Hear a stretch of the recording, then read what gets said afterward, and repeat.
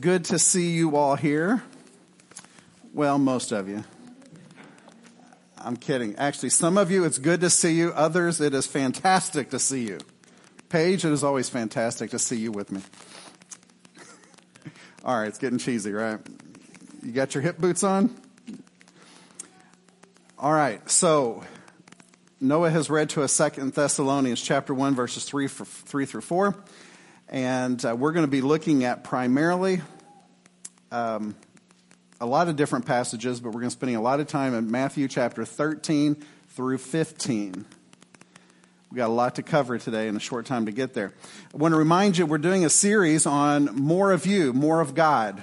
And this is all precipitated by just my inner desire to be closer to the Lord, to be more applicable in His kingdom, more fruitful in production, and this is just the motivator here. I just want more. I want to be more effective. I want to be more useful.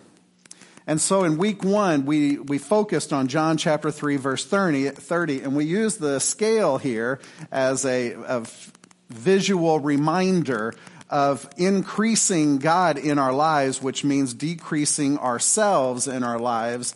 And so the weightier of the two would indicate that if Jesus is more, He'll be weightier and then we will be less, right? So that is just a constant indicator, a reminder this week of John 30, verse 30. I must be least that He must be greater. We went into the second week and we used the power cord, and we had other power cords, but we kind of lost them. But anyway, the power is to illustrate that I want more power in my life. I want God's power in my life so that I can do more things for Him in a powerful way to bring about change in this world. And that was based on 1 Corinthians chapter 2, verses 1 through 4. I'm going to have the verses attached to these things so you can relate them easier. When we got into week 3 last week, we focused on more spirit, and that's why the fan is there, because when the fan's plugged in and it blows, wind, spirit. So that's my connection. You have to just trust me on this. This is how my mind thinks. It's diluted sometimes. So more spirit, Acts chapter 1, verses 8 and 9. I want more spirit, more work of the Holy Spirit in my life and through me for the sake of His kingdom. And today, we're going to be focusing on the map. Now, I know Paige knows the answer to this, and probably Laura knows the answer, but does anybody else know what does that map have to do with the fourth element of our series? More what? Yeah, that's what I thought. But it's my fault because I couldn't really think of anything that matches faith. Today is more faith. And the reason I picked this map, and because I selected, or I believe God led me to these chapters in Matthew, is because when it comes to matters of faith, I believe God wants us to go places we've never been, which takes an act of faith. He wants us to invest in ways that we don't have the money to invest, so we have to have more faith in our resources. I believe that He wants us to do things and say things that we don't feel comfortable doing and saying when we go to those various places. And so in that regard, we need more faith. Basically, the bottom line is we need a lot of faith, period. Faith is what it's all about, to be a believer in the body of Christ. And all the songs that we sang this morning this is the stuff I believe. This is where I place my faith. And so faith is going to be huge in our lives. But here's the premise that is founded in 2 Thessalonians chapter 1, 3 through 4, which Noah just read. We ought to always thank God for you, brothers. This is a letter that Paul's writing to the church of Thessalonica. And he says, because your faith is growing more and more. I got fixated on that. Is it possible that your faith and my faith can increase? Absolutely. That's what this verse is saying. And is it possible that it could increase greatly, or is it just like incrementally in little bitty steps? I think the sky is the limit to how much our faith can increase. But here's the other thing. How do you measure it? How do you measure faith? And in this particular pericope, it says, because among God's churches we boast about your perseverance and faith in all of the persecutions and trials that you are enduring. This is the measure. When you're going through persecution, when you're going through a trial, when you're going through a challenging situation, it is your faith that's going to get you through that. And when people observe the element of faith at work in you in those crises of faith, that's when we're going to know that your faith is either increasing or decreasing, or if it's basically stagnant. Faith is everything in the life of a believer. And so we're going to study several different aspects of what faith should look like in us. Now, in order for faith to increase, we have to understand some basics of faith. There's two different types of faith. There is the fruit of the Spirit, and there is the gift of the Spirit. All right, so when we receive the Holy Spirit, we are gifted with the Holy Spirit. That is our gift, not the different works of the Holy Spirit. Those are not the gift. The gift is the Holy Spirit itself. So when we have the Holy Spirit, now we have the gift, and that includes the gift of faith.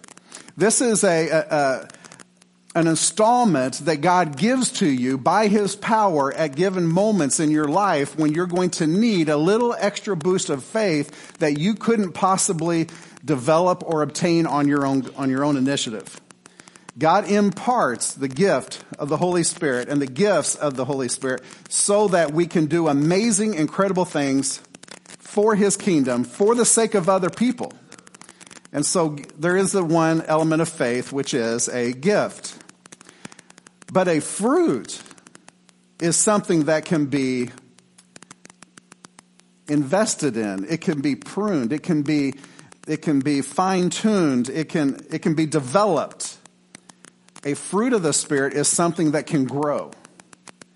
And so the faith that we're going to be focusing on today is that element of our faith that can grow, that has the capacity to grow if we develop it correctly.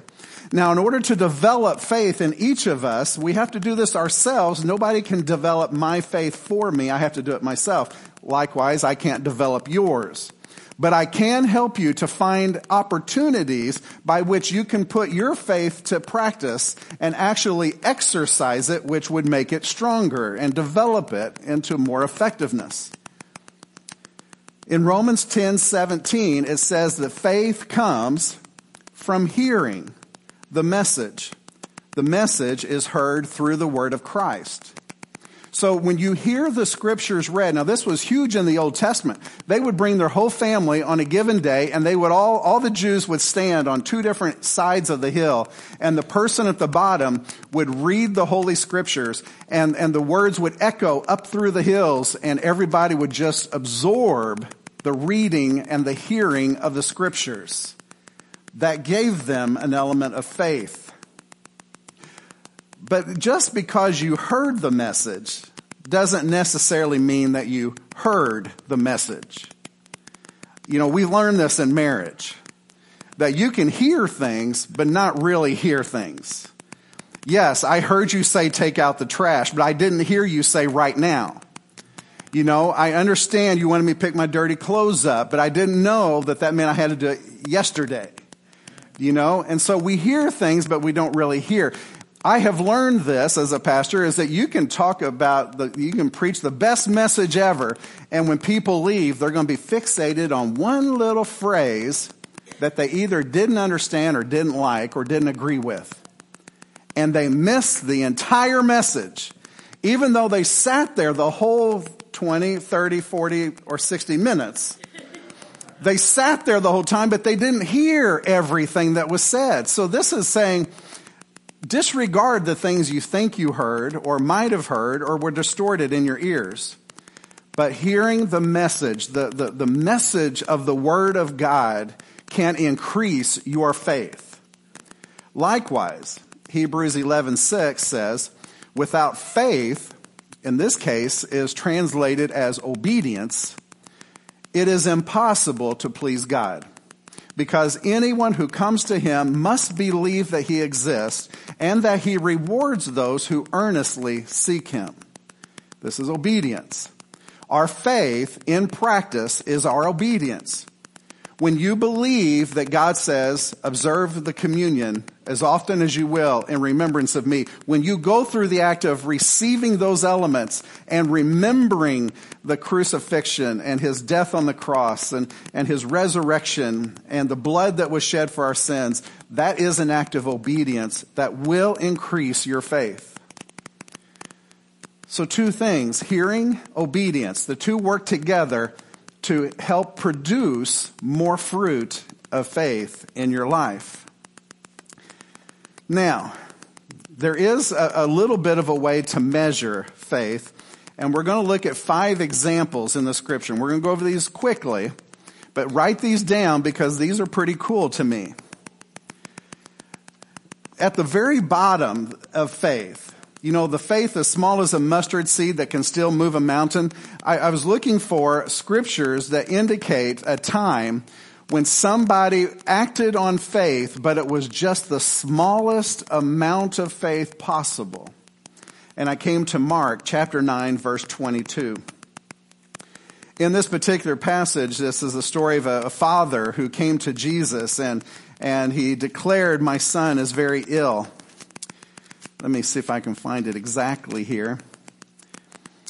He says, I asked your disciples to drive out the spirit, but they could not, in verse 18. "Oh, unbelieving generation," Jesus replied, "how long should I stay with you? How should I put up with you? Bring the boy to me."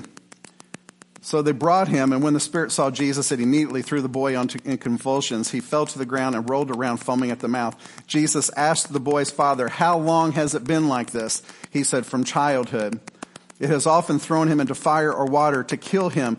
But if you can do anything, take pity on us and help us." So look at that little phrase. If you can do anything, help my son. And Jesus replied, "If I can? If I can?" You see, this particular father is questioning his ability to heal at all. But you can see that this just little bitty pithy phrase, "if you can." Now I'm wondering how many of you have ever prayed prayers where you have used those words, "God, if you can, will you please help me to pay my mortgage this month? If you can, would you please help me to forgive somebody? If you can, will you please hear my prayer and heal my child?" If you can. To me, that is like the absolute lowest of faith. If you can. I question who you are. I question your ability. I question everything about this. But if you can do anything, help me. And eventually the man said something, or Jesus said something, everything is possible to him who believes. And he said, "I do believe, but help me to overcome my unbelief." Now look at Matthew chapter 8 for a step up from that. Bless you, by the way. So in Matthew chapter 8, verse 2, this is a man with leprosy. And it says that when he came down from the mountainside, large crowds followed him. A man with leprosy came and knelt before him and said, "Lord, if you are willing, you can make me clean." Jesus reached out his hand and touched the man. "I am willing," he said, "be clean." And the man was. You see, the first one, we said, if you can do anything. And the second level is, if you are willing. Now, this has been a pet peeve of mine lately because we all do this. This is really a cop-out. We're trying to illustrate I have faith in God, but we're basically saying I don't have faith in my understanding of God. You see, here the leper was questioning Jesus' willingness to answer his prayer. We use this phrase all the time, if it's God's will. If it be God's will. I don't want to pray contrary to God's will. If it be thy will. Well, Jesus just told us what his will is. I am willing to heal. That's what I do. That's why I died on the cross. That's why I took the stripes upon my back. That's why I shed my blood. I am certainly willing to bring healing into your life. The third level is found in Mark chapter 8. We're going to do a little volleyball here, go back and forth. In Mark chapter 8, the next step up from that is found in 8 verse 22. The healing of a blind man at Bethsaida. It says they came to Bethsaida, and some people brought a blind man and begged Jesus to touch him. He took the blind man by the hand, led him outside the village. When he had spit on the man's eyes, he put hands on him, and Jesus asked, "Do you see anything?" He said, "I see people. They look like trees walking around." Good stuff. Good answer, right? So in Mark chapter 8, verse 22, basically what they were saying is, if you will touch him, I know he'll be made well. If you will just touch him, I know he'll be made well. Now, this is kind of a weird thing, and I don't know if anybody can relate to me. But there have been times in my life that I've been in various churches or situations where there was like a revival service or a guest speaker. But anyway, in that time of worship, it was extremely vibrant, extremely meaningful. And in that situation, I felt like God is in this place. He has descended upon me. He's standing right in front of me. And I just can't deny the fact that I feel God's presence, right? And when that happens, I have thought things like this. If you would just reach out and touch me, I know I would notice a change. Something would occur in me if you would just reach out and touch me. This is the same kind of thing. These guys, on behalf of the blind man, brought him to Jesus because they saw something, they felt something, they experienced something, and by faith they said, if you will just touch him, we know he will be healed. Page 2. Level 4, found in Mark chapter 6, verse 56. The very last verse of Mark chapter 6. In this particular story, Jesus had just finished walking on water, and everybody on the shore had seen this occur. They knew something was up. The disciples had seen this. In 53, when they crossed over, they landed at Gennesaret and anchored there. And as soon as they got out of the boat, people recognized Jesus. They ran throughout the whole region, carried all of their sick on mats to wherever they heard he was. And wherever they went, they brought the sick in the marketplaces. They begged him to let them touch even the edge of his cloak. And all who touched him were healed. If I could just touch the hem of his garment, I could be healed. You see, in this particular case, the responsibility is put upon the believer. Whereas the first three, the responsibility was put on Jesus. If you're willing, if you have the ability, if you will touch me, if you will work on my behalf, I know the healing will occur. But in number 4, we're at a place where the responsibility is on us. And that's where we have this attitude that I know if I could just touch the hem of his garment, I will be healed. This is a whole new level of faith in my eyes. And one that will definitely precipitate level 5. This is found in Matthew 8, verse 6. You see, in this particular case, there's a whole lot going on here, but we don't have time for all of it. But in Matthew chapter 8, verse 6, the faith of the centurion. When Jesus had entered Capernaum, or actually it would be pronounced Capernaum, a centurion came to him asking for help. And he said, "Lord, my servant lies at home paralyzed and in terrible suffering." Jesus said, "I will go and heal him." There wasn't an invitation. He just said, "Lord, my servant lies at home." The centurion replied, "Lord, I do not deserve to have you come under my roof, but just say the word."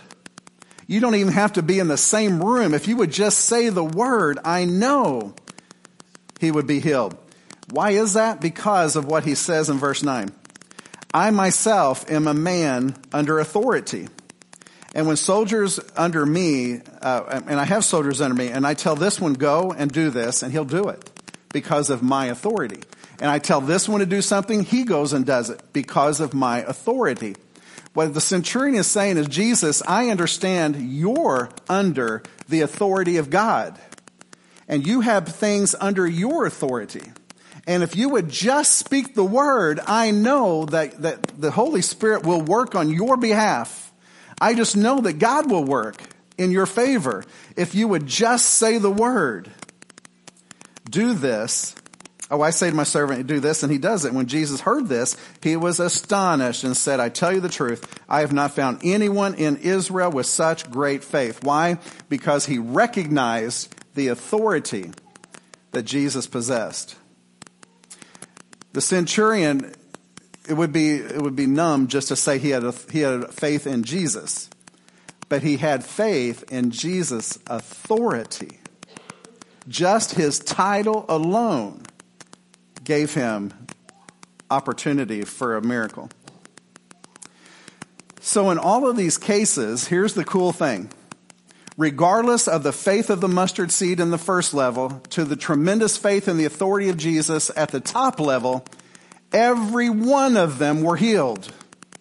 Everyone received healing, which indicates to me that it doesn't matter how much faith you possess or how much faith your family possesses or how ill-prepared or ill-repaired that you feel you may be. God can still work a miracle in your life just on the basis of your invitation or your request.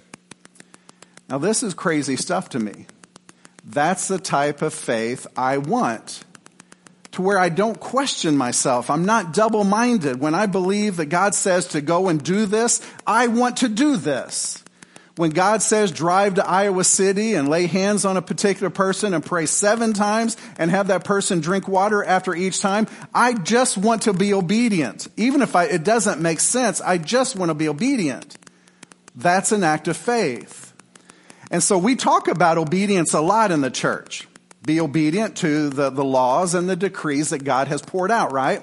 But God also has called us to be obedient in the little things. Pray for that person. Forgive this person.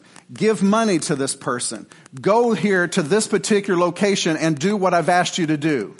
Go to the nursing home and pray with these people who have been sitting there with no visitors for months. Go to that person. But we don't have obedience in that kind of stuff because that's different.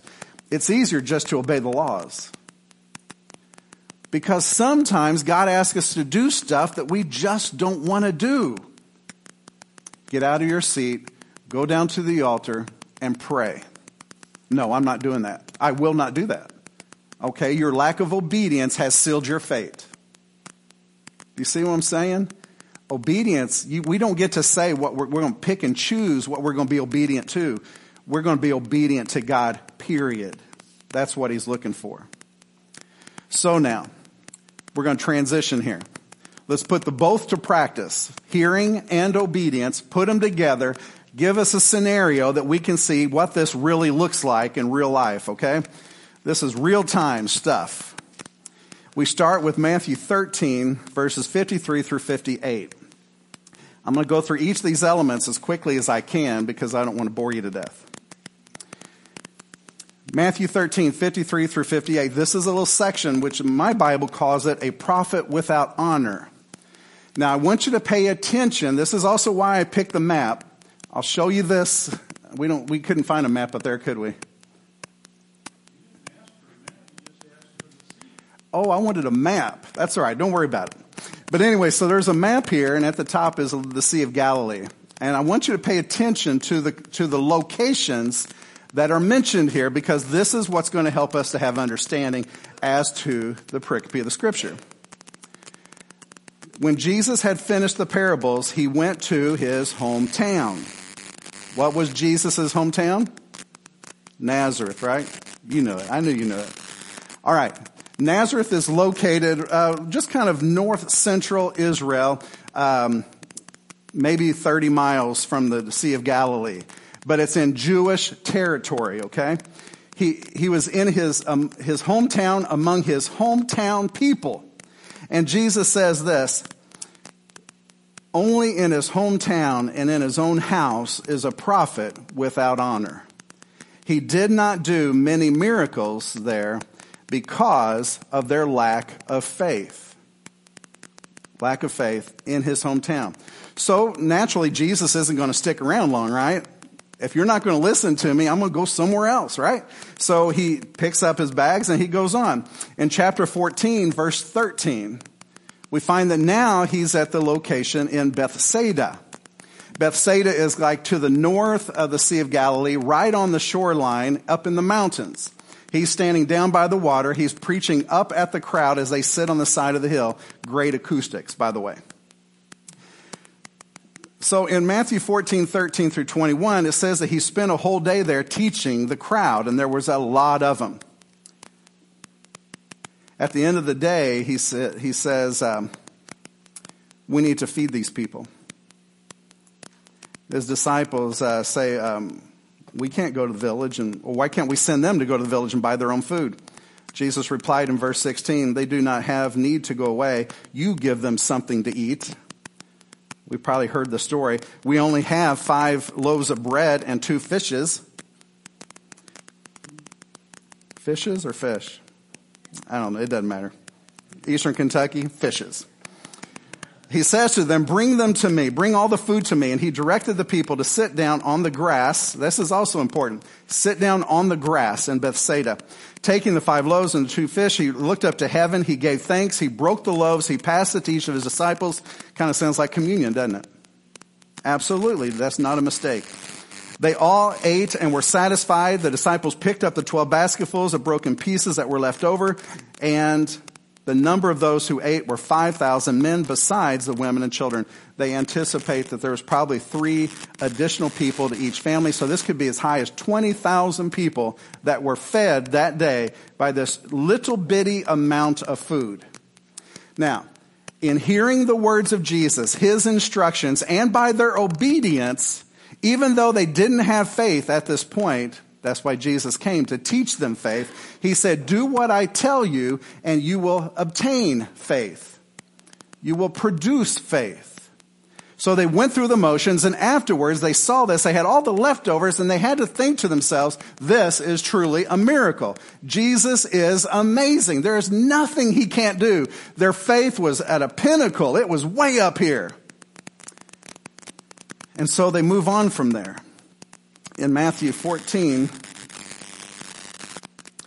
verses 22 through 34, now they see Jesus walk on water as they cross over from Bethsaida to Gennesaret, which is also on the north, but a little bit to the west, right on the Sea of Galilee.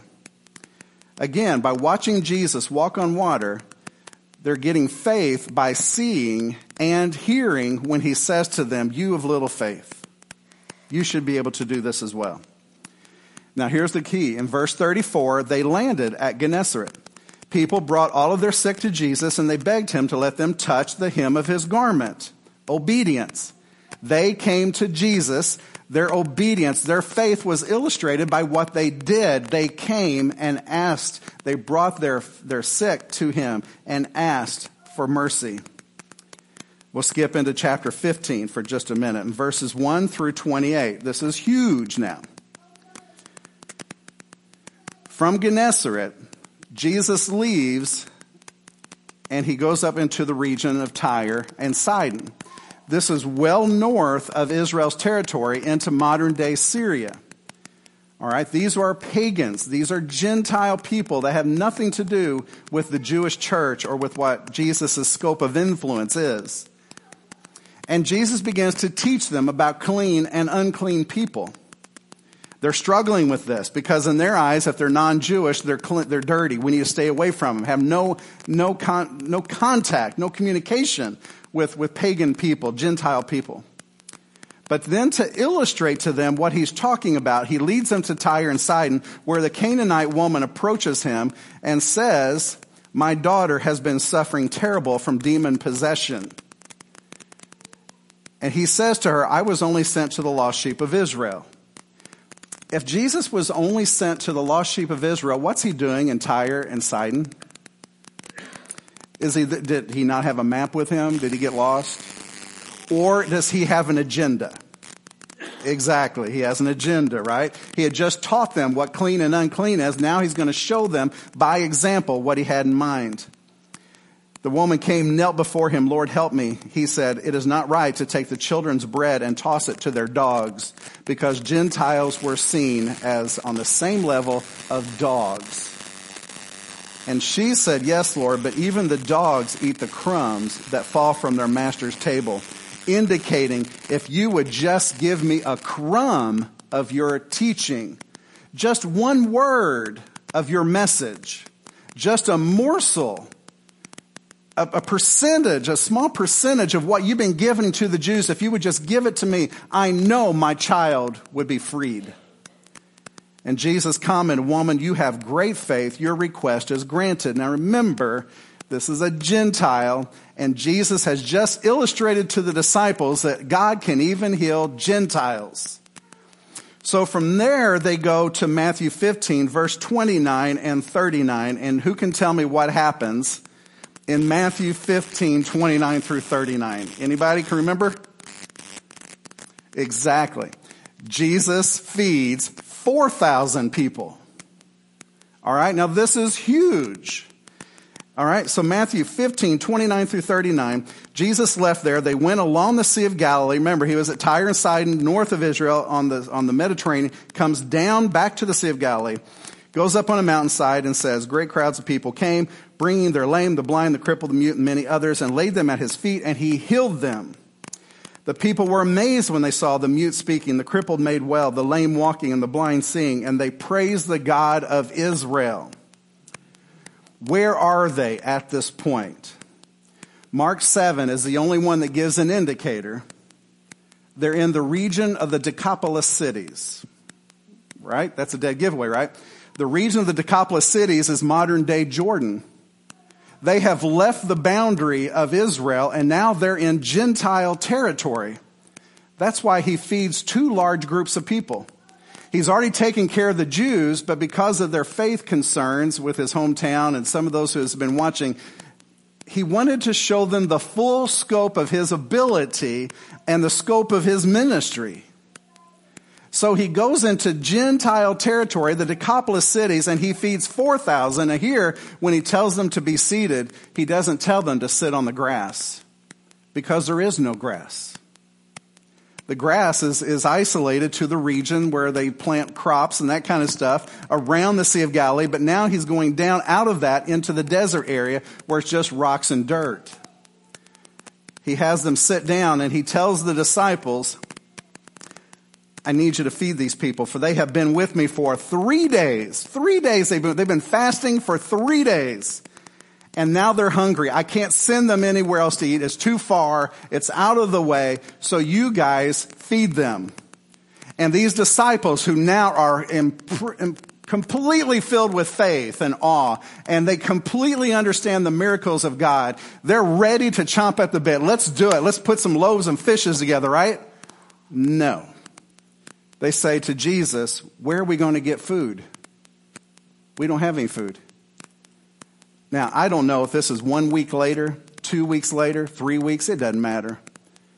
But these same men were in the same situation where previously Jesus had fed up to 20,000 people, and now they are still questioning, because of their lack of faith, what Jesus can do. Why?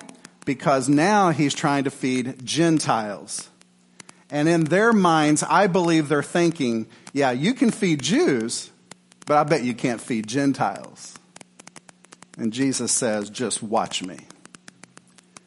All of this is to illustrate to him faith in practice. Faith comes from hearing and from our obedience. And now the Jews, these disciples, are now serving and seeing miracles come to life.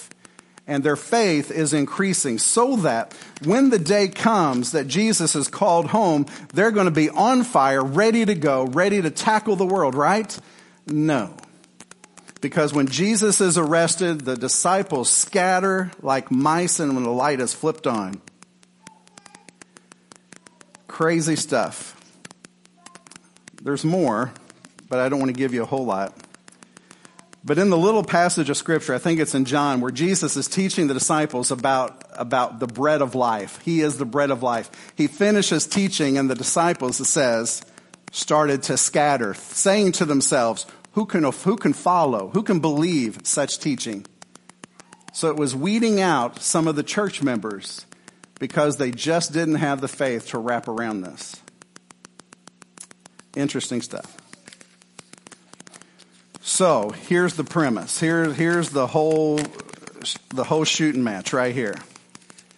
If we want to increase our faith, we're going to increase it in two ways. We got to hear the word. We got to dig into the scriptures. We have to read the stories. And then we have to listen to the testimony of those who have been here, who have seen it happen, who can testify to the miracles they've witnessed. We need to hear those stories because that increases our faith. And so if you come to church and you just keep it to yourself, you're not only being disobedient to God, but you're not feeding the lambs of the church. We need those stories of miracles. Believe it or not, we're doing the faith promising, raising money by faith for missionaries. From a pastor's perspective, this is all about increasing the faith of the church. It's an indirect proposal that now we get to feed missionaries. The main objective is to increase the faith of the people in the pews. And you know what happens when that happens? Is that stories are told and other churches hear what God is doing in other churches, and then it begins to multiply. You may not believe this. I believe it. Doug Hoffman will tell you this is a true story. Pat Short called me and said, guess what? Our church in Sioux Falls, South Dakota is going to start doing faith promise. We're going to start doing missionary conferences, and we're going to raise money by faith to support those missionaries. Because he's seen what can happen, and now the people in South Dakota are hearing the story of our faith. That's what happens when you put it to practice. That's why this is so important. That's what we need to be about. Increasing our faith, doing whatever it takes, going where he sends us, saying what he asks us to do, just being obedient. And God will bless our efforts. Now, here's what I have on the agenda. If somebody would go and tell the kids they can come back. Thanks, Tim. We're going to go to our prayer time now. And after I go through the prayer concerns, we're going to go ahead and sing our closing. Okay? While we're singing, I ask you this sincerely because this is what the scriptures communicate to me. If there is anybody in this place of worship who does not believe that God can heal, that God can work miracles, then I invite you to go ahead and go. No shame or guilt applied to it. I'm just giving you an invitation to go ahead and leave. If your football game is on, you need to hurry home, go ahead and go. But for those who do believe that miracles can happen, I invite you to stay because we're going to do a little prayer service. And for people that want prayer for any reason, you need a job, you need your marriage saved, you need a child healed, you need yourself healed, or you just need your attitude readjusted. Whatever it is, we have people that want to pray for you. And we're going to lay hands on you. If we need to, we'll use oil, but we're going to lay hands on you. We're going to pray for you with expectation that God's going to move. And the scriptures indicate that if there are people present who don't have faith, that they will hinder the prayers of the faithful. And so that's why I just ask you to go ahead and leave if you don't believe it. While we're singing, nobody's going to judge you, but while we're singing, go ahead and leave. If there's only 5 of us left, that's great. That's no problem. So, with that said, Kathy Court has asked to be in prayer for Nora. Now, this is an ongoing thing for Kathy because Nora is having some developmental delays because of her illness. And this is always going to be a concern. So we need to always pray for Nora and her family, that they will have the patience and the resources to take care of her. She's also asked that we be in prayer for her nephew, Andy DeDonker, who's struggling with some personal things. Shirley has asked we be in prayer for Mary Wyke, surgery recovery, and more surgeries upcoming. This is a 38-year-old cousin. 88. Oh. Pray for my eyesight. That would be good. Ethel's asked we be in prayer for Brianne. This is her daughter, granddaughter. I'm sorry, this is Tammy's daughter. For strength and energy as she deals with Xander, which is a great grandchild. Yes. And also she says, thank you all for the birthday party and for everybody coming to see her. Happy birthday.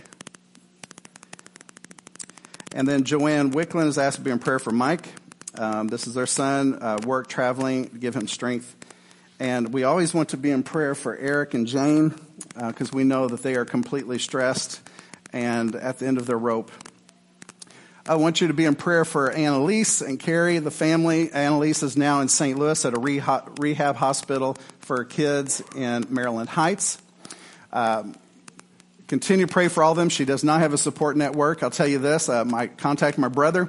He went and took some food for her and a gift card so she could go to Chinooks and stock up because they don't feed family there. They just feed the patients. But my niece, who is a cheerleader at St. Louis University, she took her whole team of cheerleaders to the room to kind of cheer up Annalise, and she was gone at rehab, so they missed her. But they gave her an autographed picture of the squad, and they're going to try to come back again this week to catch her. But be in prayer for Annalise, if you would, okay? So with this said, as we stand and sing, if you feel like you need to go ahead and depart, that's fine. But for those who are left, we'll go into our little prayer session after this, okay?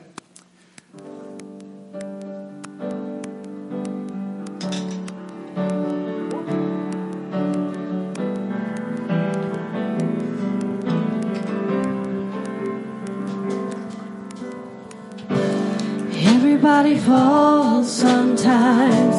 Gotta find the strength to rise from the ashes, make a new beginning.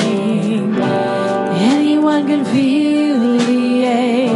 You think it's more than you can take, but you're stronger, stronger than you know.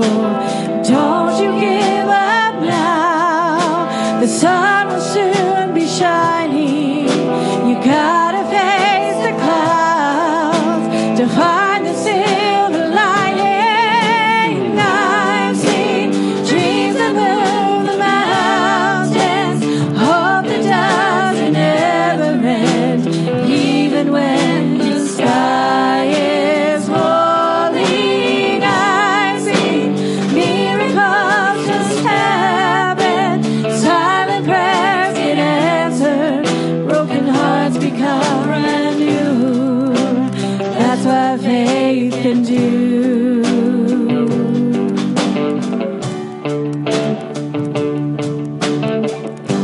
It doesn't matter what you've heard.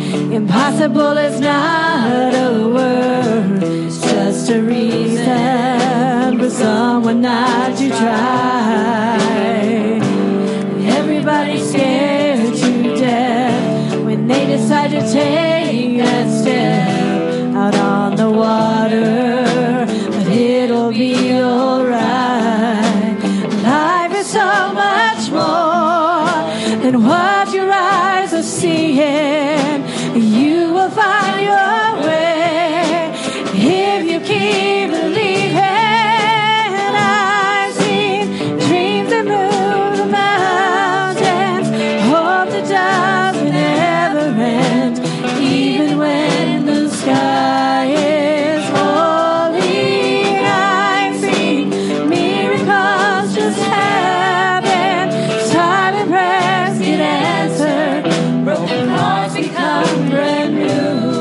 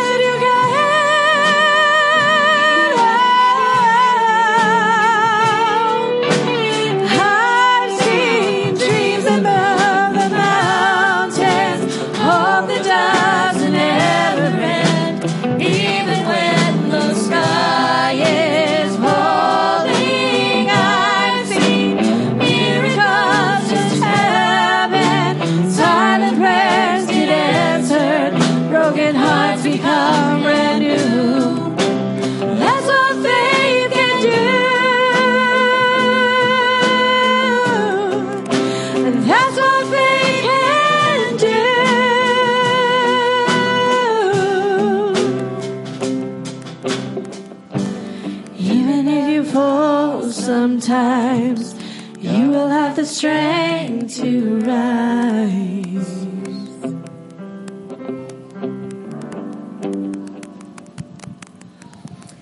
Okay, we'll do a quick little prayer here, and if anybody wants to come up for prayer, we'll invite you to come up after this, and the others that need to leave, you can do that. But let's pray, okay?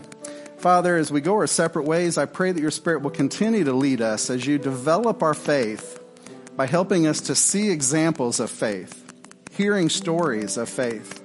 And I pray, Lord, that it will continue to increase in us, that we can become more vibrant in our own faith, so we can be more useful to those who live in darkness and have no hope, so that we can make a difference in this world for those who just don't know how to pray or don't have the faith to reach out to a God who loves them. Lord, help us to be an extension of your grace everywhere we hear cries for help or see the needs of hurting people. And I pray that you will do amazing work through us so that your name can be glorified, not ours. Lord, we love you so much, and we know that you love this world, and it grieves you deeply to see them hurting and crying and miserable and pushing you away and rejecting you.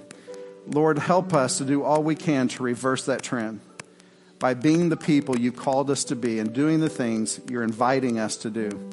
All for Jesus and your kingdom we pray. Amen. All right, so does anybody like to come down for prayer? All right. So here, we'll let you sit here. Thanks. Oh, I could be on fire. This is fire, right? Yep, absolutely. So if you can stand where you are, and you can just hold out your hands towards Eric, but we just want to lift him up. Father, we come to you with mustard seed faith, and we pray that you will use every one of us collectively and channel your Spirit through us for the sake of this dear friend of ours who we love greatly. This man needs to see evidence, Lord, of your love for him. He needs to feel your touch and just know by faith that you are with him and that you care about him deeply. And we pray that you'll pour out your Holy Spirit into him and that you will heal his body of this cancer that has been afflicting him for so long. Lord, strengthen his body and help him to feel the power of your hands upon his head. Fill him with your Spirit that he can feel his body tingling. May he be completely restored, Father. In Jesus' name we pray. Amen.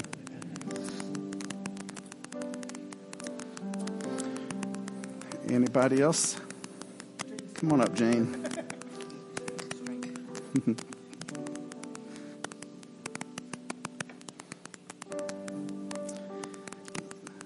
Scott, you want to take this one?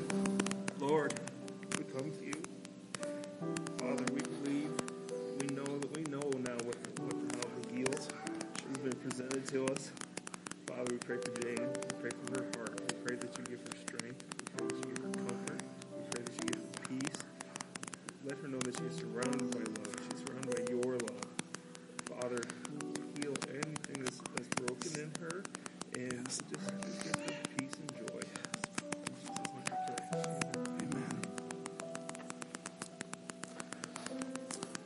So Ethel wants to be on fire. Come on, get on fire. We'll pray for you. Ruthie, do you want to pray for Ethel? Do you want to? Father, today I lift Ethel up to you. I don't exactly know what her needs are at this time, but by faith I'm asking that you will meet them and meet them in a way that her faith grows and our faith grows. After this experience of praying for each other, that you will strengthen our faith and you will put us on each other's hearts and minds, and that we'll reach out to you, and that by faith you will heal us as a congregation. Father, I lift Ethel up to you, and I ask that you speak directly into her heart, and that she knows her healing is coming. Lord, I love you and appreciate you, and I ask this in Jesus' name. And Father, I also want to pray for Ethel. You put in my head that there may be generational sin. And I pray, Lord, that if there are spirits that are afflicting Tammy or Brienne or this little Xander, I pray, Lord, that you'll bind those spirits and cast them away from her family, that you will sever all generational sin that may be passed down to them through the generations. And I just pray that you will give them complete and total freedom from their physical ailments, their mental health ailments, their spiritual ailments, Lord. Completely heal this family through Ethel and her lineage. And may your Holy Spirit bear witness to the fact there is a God who loves this family, sent his son to Jesus to die for this family, and will do everything possible to heal and to bring joy to this family. Through Ethel, may this become possible, Father. In Jesus' name, amen. Anybody else want to sit on the hot seat? Anything in particular? A job, that I get to keep my house, that I get to keep my husband. For those who don't know, Brock has had an early onset of Alzheimer's, and so there's a lot going on there. So, Holy Father, I lift up Ruthie, my dear friend, to you, and I pray that you will bathe her in righteousness, that you will cleanse her with the power of the Holy Spirit. Forgive her of every sin that she's ever committed and those that she may not even be cognizant of. I pray that you will separate those sins from her as far as the east is from the west. And I pray that you will free her, Lord, from the sin that has been holding her back, the doubts, the family crisis, the job situation. I pray that you'll give her complete and total freedom, Lord, that she may trust you and walk with you in a new way. I pray that you will answer her prayers, that you will provide for her everything she needs and even those that she never asked for. But because of her humility, because of her faith in you, Lord, I pray that you will overwhelm her with grace. I pray that fire from heaven will descend upon her and Brock, that you'll bring healing in every way possible as you hold her close to your chest and remind her how deeply you love her, Lord. Remind her deeply, Lord, how much you love her. Remind her, Lord, how much you love her. Remind her how much you love her, that you will never leave her nor forsake her, and that you will always be there for her. And don't ever let her question that, Lord. May she see. In Jesus we pray. Amen.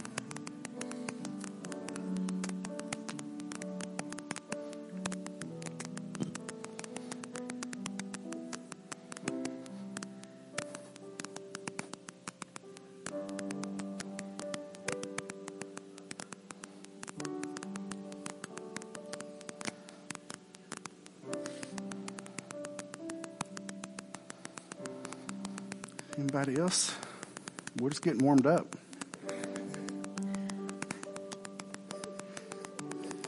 How can we pray for you? Okay. Holy Father, we pray that you'll bind the spirit of depression that has been haunting her and tripping her and holding on to her for so long.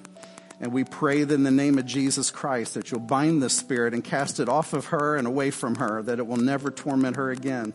We pray that you will pour fire through each of us into her heart, that you will regenerate her, that you will change her heart, Lord. We pray that you'll forgive every sin that she's ever committed, that you will forgive every sin that she's even thought about committing. And I pray that you'll give her a complete and total clear slate today in Jesus' name. We thank you for the blood that was shed for her to give her this hope and this new life.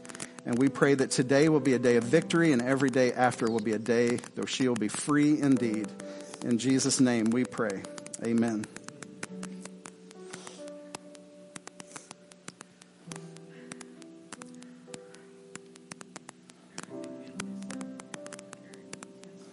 Do you want to sit there and represent them? You represent Carrie and Annalise, and we'll pray through you for them. It's all by faith, right? Wayne, do you want to pray for this one? Heavenly Father, we have prayed for Annalise and for Carrie and her family for several weeks now. And Father, the healing has come slowly, more slowly than we like. And Father, we just lift her up to you, and we just ask that you would touch her, heal her, strengthen her legs, strengthen her left arm, help her to be in the right place so that you can work through the therapist. Father, if you want to work through miracles, that's okay with us too. Yes. We have faith. We know that you can do that. And we just pray that you would continue to strengthen Carrie and Casey and all of their family, but especially strengthen Annalise. Yes. And Father, may I lift up to you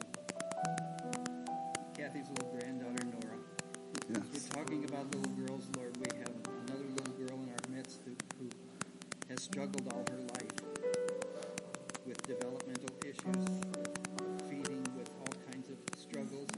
And Father, we just want to continue to lift up Nora to you and help her, to ask you to help her to be able to do the things a normal little girl would be able to do. We pray that you give Kathy and Harry strength and all of their family as they struggle with Nora's issues. And we just ask that you would continue to work through them. We know that they have strong faith. We know that they trust in you. And Father, we just ask for the reward for that faith. We pray these things in Jesus' name. Amen.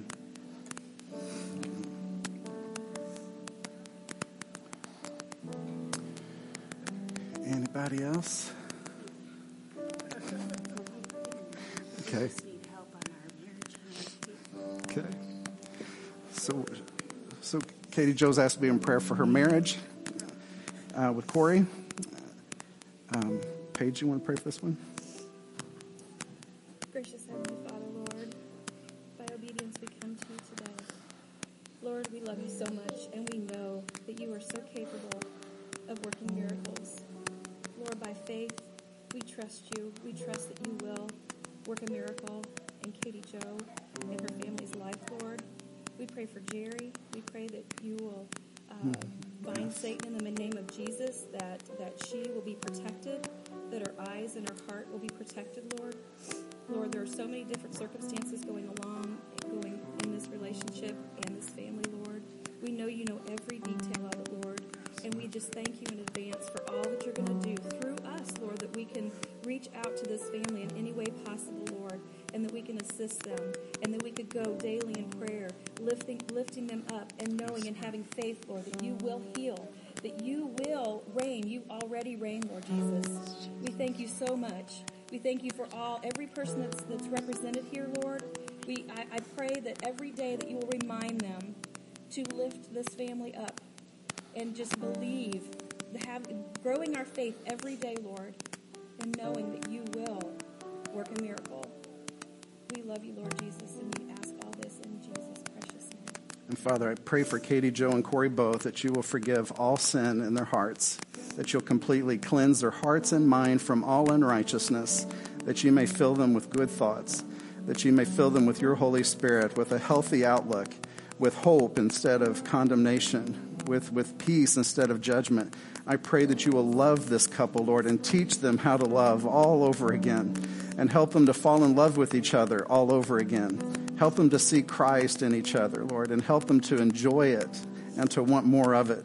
And we lift up this family to you, Lord, because we love them, and we pray for a miracle in their lives. Please, Lord, don't turn your back on them, but pour your Spirit into them and give them a miracle. In Jesus we pray. Amen.